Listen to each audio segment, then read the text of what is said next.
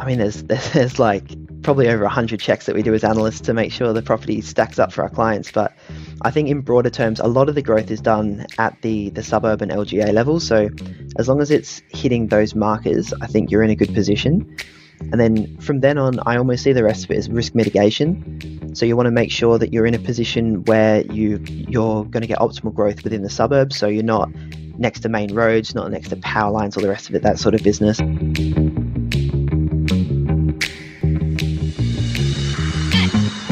Hello and welcome. You're listening to Dashdot Insider, the only podcast that you should ever listen to if you want to create a life of freedom, choice, and abundance through property investing. The aim of the game of this show is we want to give you practical tips and advice so you can become a better property investor no matter what is happening in the current market, no matter what is happening in your mind. And on this episode, we talk with Oliver Vernall, who is the current senior property analyst at Dashdot. So he's got a great perspective on what is currently happening in the market. So we dig into that, we talk about that. And he also offers up 5 practical tips to invest successfully in the current market, no matter where you're coming from or what your current position is. So if you want to know what's going on in the market, and if you want some advice on how to become a better property investor in the current state of play, then this is a great episode for you. And before we get stuck into it, make sure you share this with someone. That would be my one request. It's my only request, actually. It's just share it with someone. Because if you share this with somebody else, it's going to help us spread the podcast. It's going to help us spread the good vibes that we've got and the good information that is in this podcast. And it would mean the world to me. So if you could take the time to share this with someone, just click the share button, all of that kind of stuff. And if you do that and you're still excited and you still want to do some more stuff, then I encourage you to subscribe as well. But without any further ado, let's get stuck right into it. I'll see you on the inside. Welcome back to Dashdot Insider. Joining me on today's episode is Oliver Vernall. Oliver is the new senior property analyst. That's a big title. How you feeling today, Ollie? Feeling good, mate. Feeling excited to be on the podcast. You feeling senior? Are you feeling like, has the prestige sunk in yet? Not quite yet, but no, it's a really exciting move, and super keen to see what I can do in that role. Awesome, loving it. Well, mate, I am very keen to get stuck into a conversation today, talking about like what's going on out in the market at the moment. Now, you, as I mentioned, the senior property analyst. That's a new position for you, but you've been working in the team diligently for some time now. In fact, I don't even know how long, but definitely long enough. And you would have analysed thousands of properties in hundreds of locations over the time that you've been in Dashdot. So you're well equipped to share some insights into what's actually happening on the front line, so to speak. And so the first question I've got for you is, what is happening out there? What can you see that other people might not be able to see? Yeah, it's a good question. I guess there's two sort of ways to look at that. You've got sort of the macro environment and then the sort of microcosm that we operate in here at Dashdot. So I guess in terms of macro environments, the interest rates, I think, are taking a little bit of a bite at some of the capital cities and the more affluent suburbs in the capital cities. And that's where you're seeing a little bit of sales activity drop off. Where we tend to buy in more of the affordable centres, you're seeing really, really strong interest. You're seeing really low stock as well, which is another a factor that's really affecting us and that's pushing growth. But you're also seeing really high demand. You're seeing a lot of focus on the sort of 300 to 400k range as interest rates sort of push people to chase yields a little bit as well. Love that. So talk to me a little bit more about that. I mean, you said that we're buying in more affordable areas. Sort of what's the kind of, broadly speaking, the price range that you're seeing as the most active at the moment? Talk to me about how you're seeing things like rental vacancies as well. Let's go a little bit deeper. Yeah, sure. So I think the hottest range that I'm seeing is the sort of 300 to 400k range. I think that's a real sweet spot for investors. Typically investors, I think, in my experience anyway, tend to sit in the sort of 250 to 550 purchase price. That's where you can sort of buy your properties and have a solid enough yield to sort of offset a fair bit of your holding costs. But I think the 300 to 400k banner at the moment is really getting a lot of attention. Why do you think that is? Well, I think it is one. You've got lack of borrowing capacity. So people are getting tightened up by the banks with interest rates. And also in that price range, you tend to get your better yields. So people are chasing those gross yields to try and offset some of their borrowing. And so have you actually seen any other opportunities opening up? Because what we're seeing, what you're kind of suggesting there is investors, more broadly speaking, are still trying to chase, how can I get the maximum yield? How can I work within these current critical constraints in my portfolio? Have you started to see some opportunities open up? Perhaps where there's lower yields? Is there like less demand in these markets where there's potentially lower yields but still great growth potential? What have you seen there? 100%. So I think what's really interesting is the affordable centres in like a broad term. You could think of that as like an LGA. Within that LGA, you've got even more affordable suburbs where you tend to find your sort of $300,000 to $400,000 assets that have the higher yields. That does come with some sort of associated risk as well. Where I think the opportunities are is in those more affordable LGAs, but in the higher socio-demographic areas. I think there's a little bit less demand on those properties as they tend to be pushing that sort of 450, 500 plus price range where people are sort of struggling a little bit in terms of obtaining the borrowing capacity or absorbing the holding costs of those. And I think that's where the opportunities are. There's a little bit less demand and a little bit more stock as well. What is interesting to me in the current market is that despite a propensity for people to have an opinion that like growth happens in capital cities, what we've seen is capital cities haven't performed typically pretty well. But actually what we've seen is it's not even just the kind of next level down where, there's major hubs like, once upon a time it was Bendigo and all of this kind of stuff. We're actually seeing some really interesting smaller towns which are providing lots of opportunity for property investors.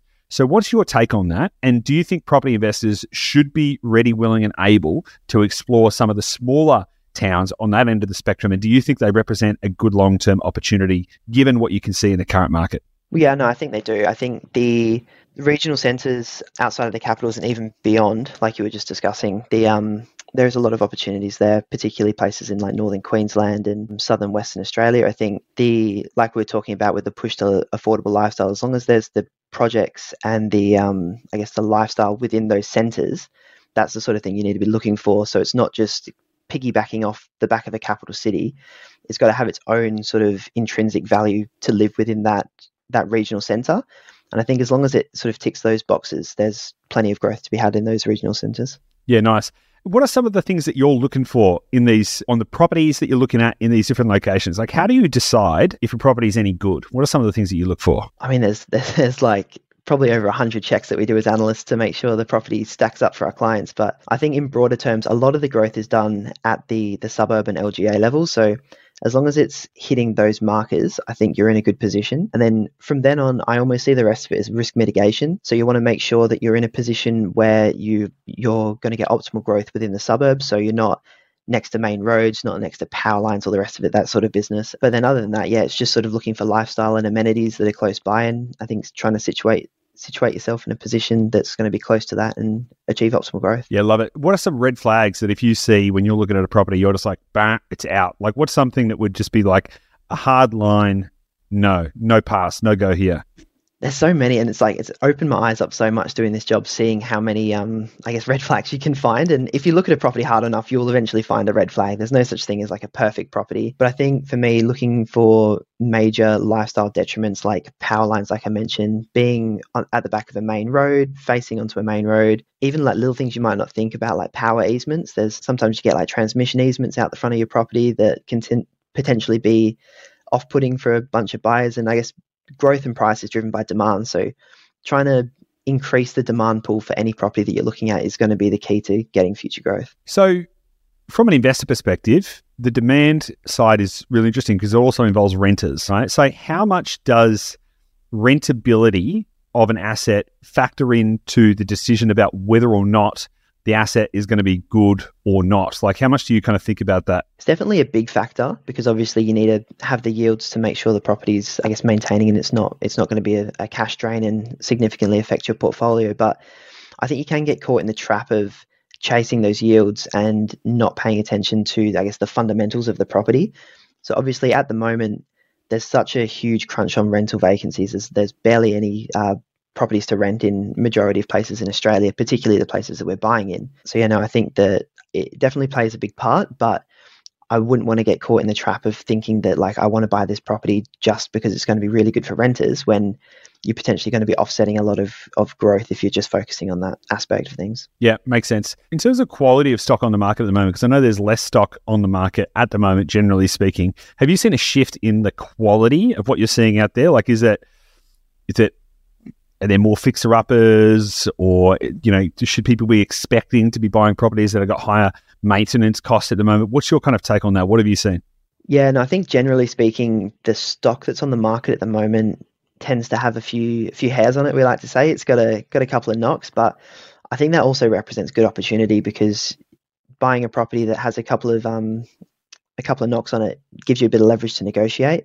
But yeah, as a general sort of view at the moment of the places that we're looking at, there tends to be like a little bit of ingoing maintenance, or an existing lease or something like this that's potentially a little bit off-putting to some of the buyers in the market. Fascinating. Talk to me about what you've seen in the rental market as well, because I know that there's a rental crisis at the moment. So what kind of commentary have you got on that from what you've seen, even vacancy rates or anything in the current areas that we're buying? Yeah, so the rental market's crazy. Like, we're getting some of the places that we're getting rental appraisals and exceeding them by significant amounts. And that's sort of why I also think I don't put a huge amount of emphasis on looking for places with huge rentability. I guess the demand is so strong that people need places to rent, and they'll rent these places even if they're not the most idyllic in terms of what you're looking for as a renter. But realistically, what you're looking for as a renter is a lot of what you're looking for as an owner-occupier as well. So they kind of go hand in hand, realistically. That's an interesting point that you made there. So what you're looking for as a renter is what you're looking for as an owner-occupier. Does that mean that property investors, even though they're specifically not owner-occupiers, should be biasing towards places with owner-occupier appeal? I say that as a slight agent provocateur because I know that in many cases we've bought property. Personally, I have acquired properties on behalf of clients that, objectively speaking, you or me or even the clients would not say, geez, that looks like the kind of place I would like to live. However, they've been exceptional performance for the property. So how do you kind of thread that needle between like the owner-occupier appeal and parking your emotions and all that kind of stuff versus finding a property that is market appropriate? How do you kind of think about that as a relationship between those ideas? It is a tricky one, and you've got to sort of check yourself quite often, and you've got to really check your biases, because a lot of the places that you're buying in are different to where you might be living in now, or where you want to live in, or where you have aspirations to live in. So you've got to really separate out the emotions and the practicality side of things there. So like you mentioned, there's plenty of good deals that can be done with properties that are, sort of fibro shacks in areas that you might not really want to live, but people live in those areas and people need housing in those areas, and that's the level of housing in that area. So like I've sort of mentioned before, a lot of the heavy lifting is done by the suburbs. So as long as you get those things right on that side of things, making sure you're doing your risk mitigation, but if it's not a place that you particularly really want to live, as long as you're confident that you'll have tenants in there, I think you'll find that it'll be a good investment in the long term. Yeah, I think it's really important to kind of highlight the market appropriate angle of it, because you're right. It's like, it might not be your desired place to live, but it might actually be totally desirable and in line with the market demand, which might make it totally fine and totally amenable. And you can still, and if you shut yourself off to opportunities because you're applying your own personal biases in those situations, you can actually, really do yourself a massive disservice. We learnt that early on. I remember one of the very first clients we ever had, we found them a property, and incidentally, they were sort of shooting distance from this property. They were like lived a few hours away from this property, and they, they were like a reasonably well-off couple, or maybe not reasonably well-off, but like they lived in a nice area and they lived in a nice house, and they had all this it's quite nice, and then they went to go and have a look at this property because we found it, and they're like, oh my God, we're just going to go there. We're just going to suss it out. They were so excited. And then they drove to this suburb, and let's just say it wasn't the kind of place that they would want to live, and they were like, and they started freaking out, and they're like, oh my God, these neighbors, I would never live next to these neighbors. And oh my God, and they started freaking out. And subsequently, they didn't end up buying the property. Now, I actually think, now that I'm thinking about it, I think Gabby and I ended up buying that property, because we were like, this is a screamer. This is awesome. Like, what the hell? If we didn't buy that property, we definitely bought one like right in that neighborhood, because I remember it specifically. And that has been like just this insane, like completely insane performance that these guys missed out on. Now, I actually know they actually went and invested somewhere else. They actually chose to put their money somewhere else in an area that actually has not performed, that has actually underperformed, broadly speaking, the market over the last 4 years. And so as a result of them applying their personal biases in that situation, they actually put themselves in a situation to achieve subpar performance. And so sometimes looking past your own personal biases to look in these situations and go, okay, cool, let's look at what it is in a market appropriate perspective versus my personal situation can actually be a pathway to greater success. Do you think that rings true? 100%. I think you can almost go a step further and say that if you're in these areas that are, potentially more working class, if you are looking for the style of asset that is blue chip in those areas, you might be doing yourself a disservice even further, because like I said before, a lot of the growth is driven by the demand for the property. And if you're buying a property that's out of reach for, the population that live there, you might not receive the same sort of growth as a property that's in line with the sort of rest of the market around the area. Yeah, totally. How do you, like, a lot of people have been freaking out that property prices have been crashing over the last, 18 months or so. What's your take on that? Have you seen property prices crashing anywhere? Have you seen demand dropping off? No, it's definitely not what we're seeing at the moment. The demand is still as strong as it's been for, since I've been in the property industry. And the major issue, I think, is the supply. So the supply is just really dwindling. And so there's, really, really, really strong market forces pushing on property to the places we're buying at the moment, in terms of, I guess, supply and demand, but also in terms of rentals as well. So there's just sort of market forces pushing every direction. Nice. Love it. Okay. So what practical advice would you give to someone who's thinking about buying a property in the current market? Where would you start? Well, I'd start by saying don't be afraid to pay market value for a property. I think a lot of people get caught in this trap where they think that they've not secured a good deal if they buy a property at what it's listed or a little bit above. They think that they have to negotiate, 5 or 10 grand off every single deal. As long as you sort of assess the value independently, you do your market analysis, you're comfortable with what the value of the property should be. If it's a quality asset in a quality area, there's going to be demand on the property. So if you want to actually obtain the property, you're going to have to pay market value a lot of the time. And people might sort of, like I said before, people might think that they need to negotiate prices down, otherwise they're not in a good position. But realistically, the opportunity cost of losing out on that property is going to be much higher than, 5 or 10 grand that you can, take off the top of the deal. Yeah, that's super interesting. So do you think that it's not possible to get under market value in the current market, or is it just far less likely? It's not impossible. I think sometimes agents might list the property at a lower amount than what it's potentially worth in my opinion, or in investors' opinion. So there's chances in that sense. What tends to happen in that area is that the market demand does flood that property, and you tend to see it go for market value anyway. It sort of self fulfills that prophecy. But I don't think it's impossible, but it is definitely a lot harder than what it used to be, for sure. Yeah, and it's a really good point. I've seen a lot of people lose good opportunities because they were trying to split hairs over. I mean, I've seen people lose deals over $1,000. Like, they're like, nah, I'm not going to move. It's this, and it's like, if you could move $1,000, you'd secure the deal, and potentially make hundreds of thousands of dollars.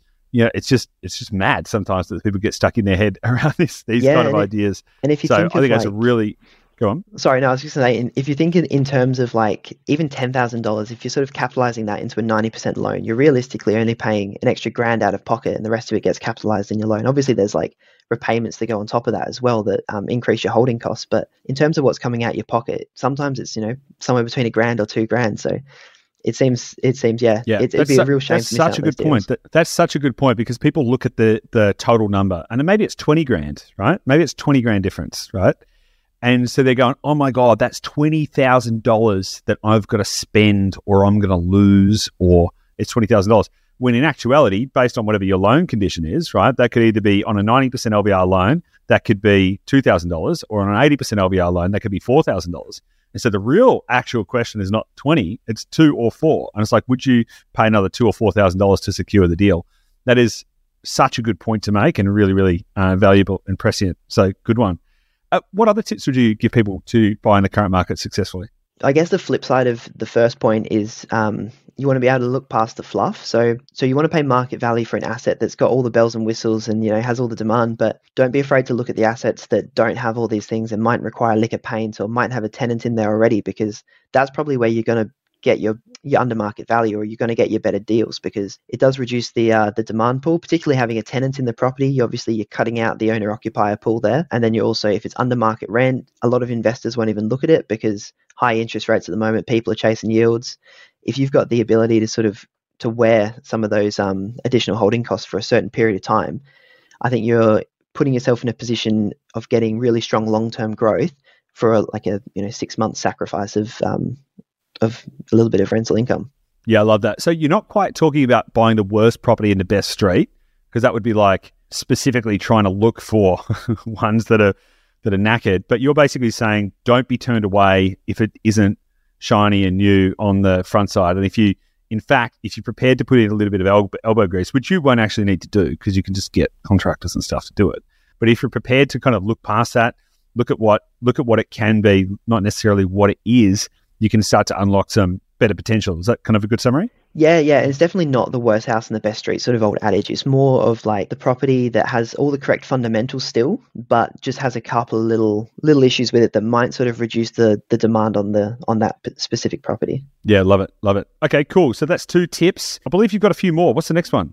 Yeah, so I sort of mentioned it before, but don't get caught out chasing the gross yields, and that's sort of like a two-parter. So you can get caught out chasing gross yields. Obviously, gross yields your top end figure. So a lot of places, particularly in northern Queensland, you can get really strong gross yields, or even like certain different asset classes as well. So for instance, a duplex might have really good gross yield, but if you're not doing the research and not checking what the net yield of that property is going to be, you might be putting your portfolio in an inferior position than if you were to buy a superior asset but with lower holding costs. So for example, a duplex might be 7% gross yield, but once you factor in the rates and the insurance, it might give you maybe a 3% net yield. Whereas you could buy something in a different part of Australia with lower holding costs that might be a single family home, probably more demand for owner occupiers, better growth potential, and it gives you a similar net yield because it has the lower holding costs. Love that. Speaking of yields, before we get on to the kind of like a couple more tips for buying in the current market, what kind of yields are you seeing in the current market? Like in the range that we're buying in, what is that looking like? What optics could you give the average investor out there? Yeah, so I guess as like a general position, somewhere between 4.5 to 6.5 is where majority of the properties we're buying in sit. Different areas and different LGAs have different averages, so it's hard to sort of have a blanket rule. But yeah, I'd say that's the sweet spot. Somewhere in the mid fives is where we'd find majority of our properties. What's the highest yield property you've seen that we've secured recently? Ooh. I heard of I think it was a 9.5 or 10% in a suburb that we recently purchased. I think it might have been a single family home with a granny flat in it. So it was sort of a dual income property. But yeah, I'm pretty sure it was a 10%er. That was about the best one I've seen actually. Oh, spicy. That's spicy. I mean, anyone would love that. That's real low awesome. Holding costs as well. That'd be an absolute corker. Oh man, that's awesome. So okay, so it's still possible, but pretty unlikely that most people are going to be able to secure those kind of they're right? rare as hen's teeth. I'm going to ask you a question. When we find properties like that, why don't the Dashdot team just keep them for themselves? No, we do. That sounds What are you awesome. talking about? I can imagine all of you guys. I can imagine the whole team. I can imagine the whole team just going, "Whoa!" So, is there like? Talk to me about that. Like, why, and how, and don't you guys just go and scoop up all the best ones? Because it's a good question to ask. Yeah, no. I think everyone at Dashdot's super on board with the purpose of the company, which is to achieve brilliance for our clients. So when we see those properties, I think our first instincts, although it is nice to think, I could just grab that one, but no, it's very much trying to achieve our clients' goals and putting them in the best position to achieve what they're after. Yeah, I love that. Yeah, and it's true. Like it is true. It's like there's far more joy to be gained by sharing that value with other people than keeping it to yourself. I think like if you think it through, maybe you could keep that deal and that'd be nice. But imagine how good you're going to feel knowing that you've changed somebody else's life by helping get that in theirs. Like it's a pretty powerful move. So I like that. I think what's cool, man. I think so what's we've cool covered as well. 3 tips. We've covered 3 tips so far. So you go, Ollie. I was going to say, I think it's cool as well. What happens is in our team meetings and everything, we get to see the results of our clients as well. So it's really awesome seeing those deals you see them on paper when they come through to us, but then seeing them in real life when they go to our clients and seeing the impact it has on our clients' lives is really cool. Love that. Awesome. So we've covered 3 points. So the first one is don't be afraid to pay market value for a top quality asset. Second point is try and look past the fluff. The third point is don't get caught out chasing gross yield, which is a good tip, particularly in the current environment. What other tips have you got? Yeah, so this is a big one. I think we briefly touched on it before as well, but it's don't let your personal biases blind you. I think a lot of people, like we discussed before, have this set idea that their properties need to be where they want to live. But realistically, the best growth areas at the moment are in places that, not that where people do want to live, but maybe not the type of person that's buying the property as an institutional investor, right? So you've got to be able to look past stereotypes of suburbs that maybe get passed around on the internet, and you have to look past what your friends and stuff will tell you about certain suburbs where they live, or even sometimes what certain agents will tell you about suburbs that you're buying in. So a lot of people will tell you negative things about certain areas, but as long as the data is pointing you in the right direction, that is the absolute crucial point. And then as long as you're sort of doing the risk mitigation in terms of street level selection, I think that's super important. Awesome. Love that. Yeah, and it's one of those things. It's like the amount of times the ugly duckling suburb, so to speak, has gone on to become the superstar is, phenomenal. Even I remember when I was living in Melbourne, it was like going in a westerly trend. There was all these like suburbs which were like, oh, these are the dingy suburbs, and then progressively they all became $1 million plus suburbs. So you can kind of follow that trend as well, and particularly if you can find areas which are on the cusp of some kind of a gentrification, where they potentially still have that stigma, potentially, which is, I think, is a good thing, because when you get in and it's still got the stigma, that's a great time to buy. That's usually when you can get the most amount of value in a location, particularly if you can see where that location is going, because then you're going to be able to see the potential. If you can get in early, it's like buying, it's like buying Tesla before it had sold any cars. Like you might be like, oh my God, this is a bit sketchy. Now you'd be, a squillionaire. So I think that's a great tip as well, particularly about parking your personal bias and looking at it from an investment perspective, and looking at the data, looking at the evidence, and making an informed and intelligent decision, not just a decision based on your feelings and your emotions and all of that kind of stuff. I mean, quite frankly, we don't go to any of our investment properties by choice. We're not sitting there analyzing areas. We're like, how are they performing? What's the performance of the assets? And how do we read the data? So I think that's a good tip. Final tip. Ollie, what have you got? Is that strong relationships are the key to opportunities. So what I think is really, really important in terms of what we do as analysts at the company is we have really strong relationships with agents in the areas that we're buying. What that does is open up off-market opportunities, and it opens up pre-market opportunities where, like I said before, and like kind of like what we were mentioning with the personal bias thing and the ugly duckling suburbs, like demand growth is driven by demand, right? So the places that you're buying in tend to have a lot of demand. If you're buying in the ugly duckling suburb, you're potentially getting in before that demand hits. If you're buying in an area that does have a lot of demand, getting in and becoming friendly with an agent and getting off-market opportunities lets you have a look at those properties, do your due diligence, and potentially even get a contract to the seller before it's even hit the market, and that demand's been able to sort of scupper your deal. Dude, I love that. That's awesome. So, what's it like talking to selling agents all the time? Like, have you got any kind of like tips on how to navigate those relationships a little bit better?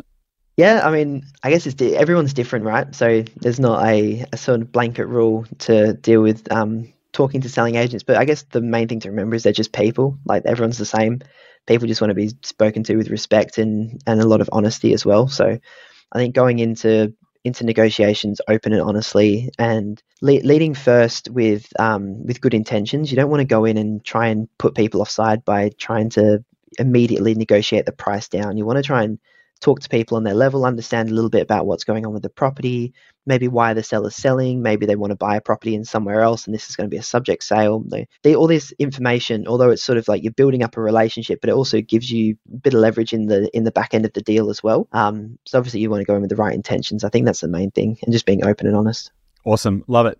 And so broadly speaking, tell me, do you think that now's a good time to invest? And if so, why? And if not, why not? Because I know there's a lot of people that are sitting on the fence at the moment. They're feeling a little bit uncertain. Consumer sentiment is at its lowest level since COVID. Interest rates have just gone, as we record this, interest rates have just gone up again. So there's a lot of reasons for people to be sitting there, concerned, and maybe that's valid. And I'd love to get your opinion on that, and also your validation around your thinking. So do you think it's currently a good time to invest? I do. I think there's a lot of really good opportunities out there in the market still. Like I mentioned before, I think there's a lot of opportunity in the sort of more affluent areas of affordable suburbs. I think there's a lot of demand that is, because of the stock restraint, I think there's a lot of market forces in play. And I think it's going to be in play for a prolonged period of time. I don't see that changing anytime soon. I don't see vacancy rates increasing anytime soon. So I think that all the market forces, well, in the areas that we operate in at least, are pushing in the right direction for further growth. So that's my, I guess, broad overarching opinion. Yeah. Yeah. Awesome. Love it.